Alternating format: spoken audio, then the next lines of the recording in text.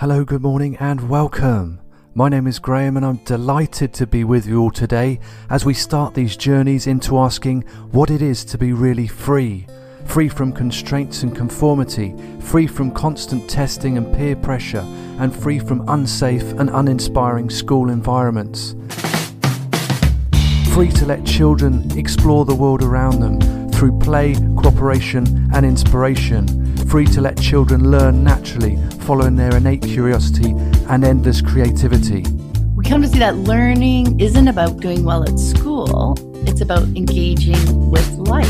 I'll be here for you, and I will serve you, and I will carry your message around. Hello and welcome. Today it is our delight to bring to you the next in our series of homeschool clips taken from our podcast, Homeschooling and Liberty. You can find us over at homeschoolingandliberty.com and listen to all of our previous shows with the leading lights in creative homeschooling, self-directed learning, and inspired living. Tell a friend, subscribe to the podcast, and sign up to our newsletter to stay in touch as we continue this journey called life. In these short, inspiring clips, we offer a glimpse into shared philosophies for all parents wishing to raise healthy, happy, and independent young adults. Please find yourself very welcome, whether you're considering homeschooling, an established homeschooling family, or an educator wishing to change the system from within to see a more caring, creative, and self-directed learning environment. As many of us are in limbo from one day to the next, deciding the best choice for our children at any given time in life can be daunting. As we witness the attempts to quash our inalienable freedoms, we have to ask, who is in control of our lives and where are they proposing to take us? To take back our freedoms, we must start by giving kids a space of learning that offers respect and autonomy as their given birthright. For new listeners, perhaps homeschooling is appealing to you, but you are interested in more structure. Maybe you are interested in the philosophies of self-directed education, where the child is in charge of their learning and their life. Well, to take all of this into account and the options out there, today we look at what it would take to start your very own school. This may seem a massive undertaking, but now is the time for great change. When looking at learning, even in the design of a school, could it not be more like home? Could it not be more comforting to bring out children's natural brilliance?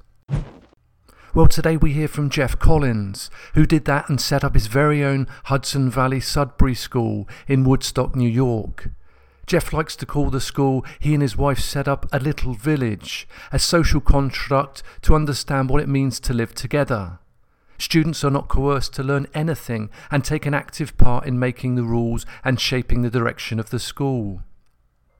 As Jeff envisions, it's all about getting these ideas into the mainstream conversation, as we now see a proven track record to spread this message worldwide. So if you have passions of starting a homeschool co-op, homeschool resource centre, or even an undertaking as big a project as Jeff has done, it just takes a vision, local support and trust. It's all possible. So please enjoy.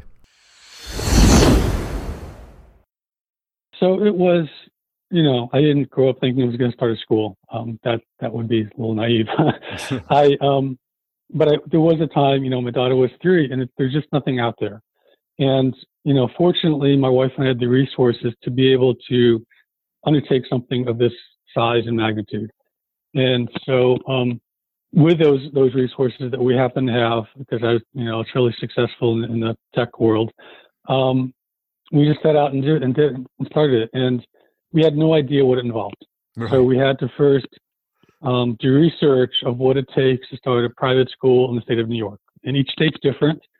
So, we found, on a website how to do that in New York, what the process was.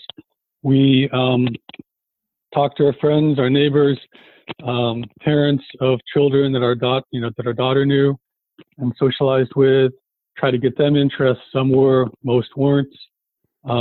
Eventually we got we set up a meeting in our town in Woodstock, New York, and invited the public, put an ad in the paper saying, please come find out about a new alternative school starting in New York, starting in Woodstock, without any more detail than that. We didn't tell them what the school was about, what the philosophy of it was in the ad. We just wanted to get them there. Right.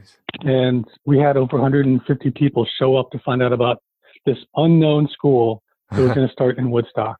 Right. And to me, what that indicates is such a lack of options and such a need for different options and such a desire for something totally, completely different that many people would show up. Absolutely. And, of course, when we described the school, some people wanted that kind of philosophy of education, some didn't. So the ones that wanted to joined our founders group, and we ended up with about 15 people working on it. We had someone from NYU Education Department call us up. She was getting her degree. As an undergrad, she joined our founders group because it's something that they really want. So from that point on, it took about 3 years. The biggest challenge is getting a building, frankly. There's state codes, there's local codes. We ended up having to build a building to make it, satisfactory for us. And that process was what took the longest, was getting the building actually built. And the design of that is intended to be like a large house instead of like a school, because we want a feeling within the school of community, of family, of social structure that is natural instead of forced. So, we have a structure that looks like a house instead of like a school building. Right. And then in 2004, we opened up the school. It was in June 14, 2004. And we opened up for just 2 weeks because it was the end of the school year. We opened that date because that was the date we got the building permit, or the, occupancy permit. And for those 2 weeks, we had 25 kids. And then we opened in the fall, and we had about 35 kids. We kind of stayed between 35 and 45 for a few years. And then we started to grow. Now we're about 65 to 75 kids. Wow. Okay.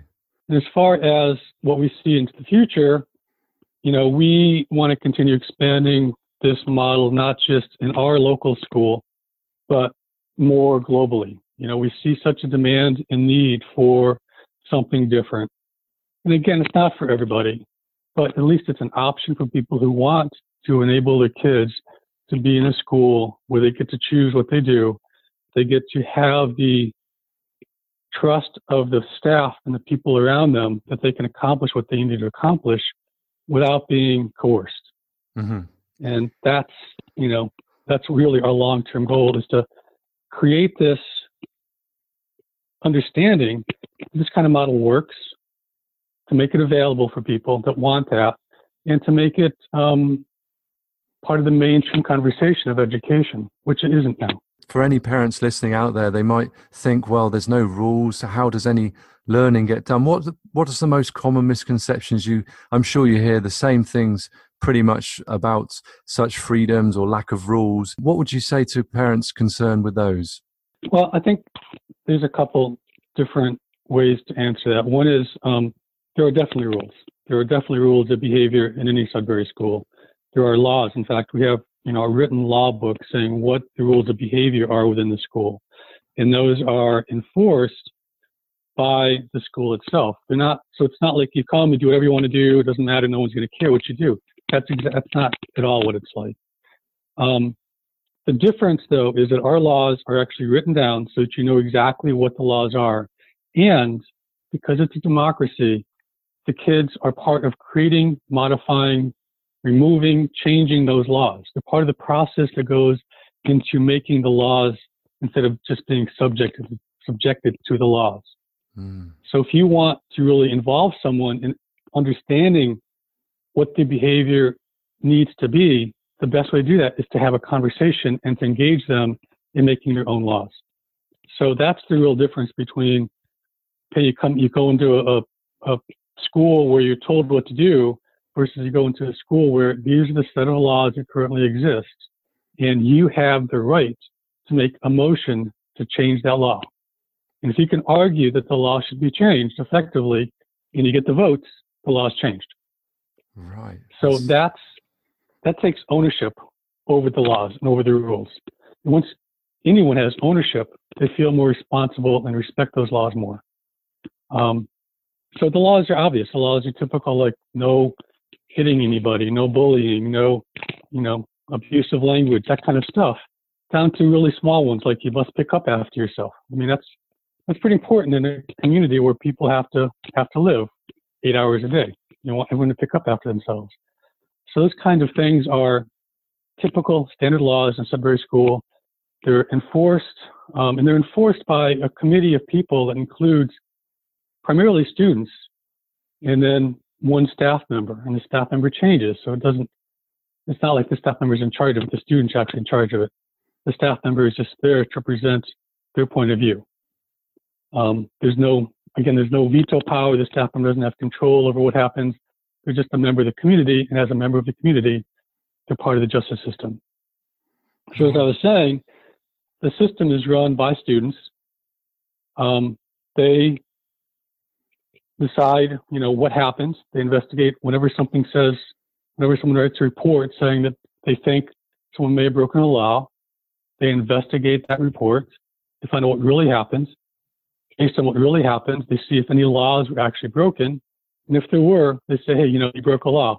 Do you plead guilty or not guilty? And typically the student pleads guilty. And by the way, staff can be charged too. And once they plead, they're given a sentence which corresponds to basically what they did. So for example, if someone littered, like if I left my coffee cup lying around, I could be charged with littering. I would definitely plead guilty because I'm sure I left my coffee cup around. I do it all the time. And I'd get a sentence typically of taking out the garbage. So again, related to what the law was that got broken. So again, it's not crazy kids all over the place running around. It's people in a social construct understanding what it takes to make a group of people who live together, work together, spend hours together, be able to manage their environment well. It's really a kind of a laboratory for creating a social group, a social grouping. We like to refer to it as our little village. I hope you got as much out of that talk as I did. An excellent introduction to where we are now and where we could be. Please check your inbox. We'll be back in touch very shortly for much more inspiration for you to start your journey into homeschooling, child-led learning and liberty. If you know of any families looking for alternatives to school, please give them our information, homeschoolingandliberty.com, and they are more than welcome to join us on this journey. We'll see you real soon. Cheers. Yeah, new earth is beckoning now, calling us with this new song. Yeah, you gotta listen what it has to say. It will guide you along. Yeah, you gotta put yourself first every time, and she will catch you when you fall. Yeah, you gotta love yourself from within. Love yourself till you're full, yeah, yeah. You gotta take the power back.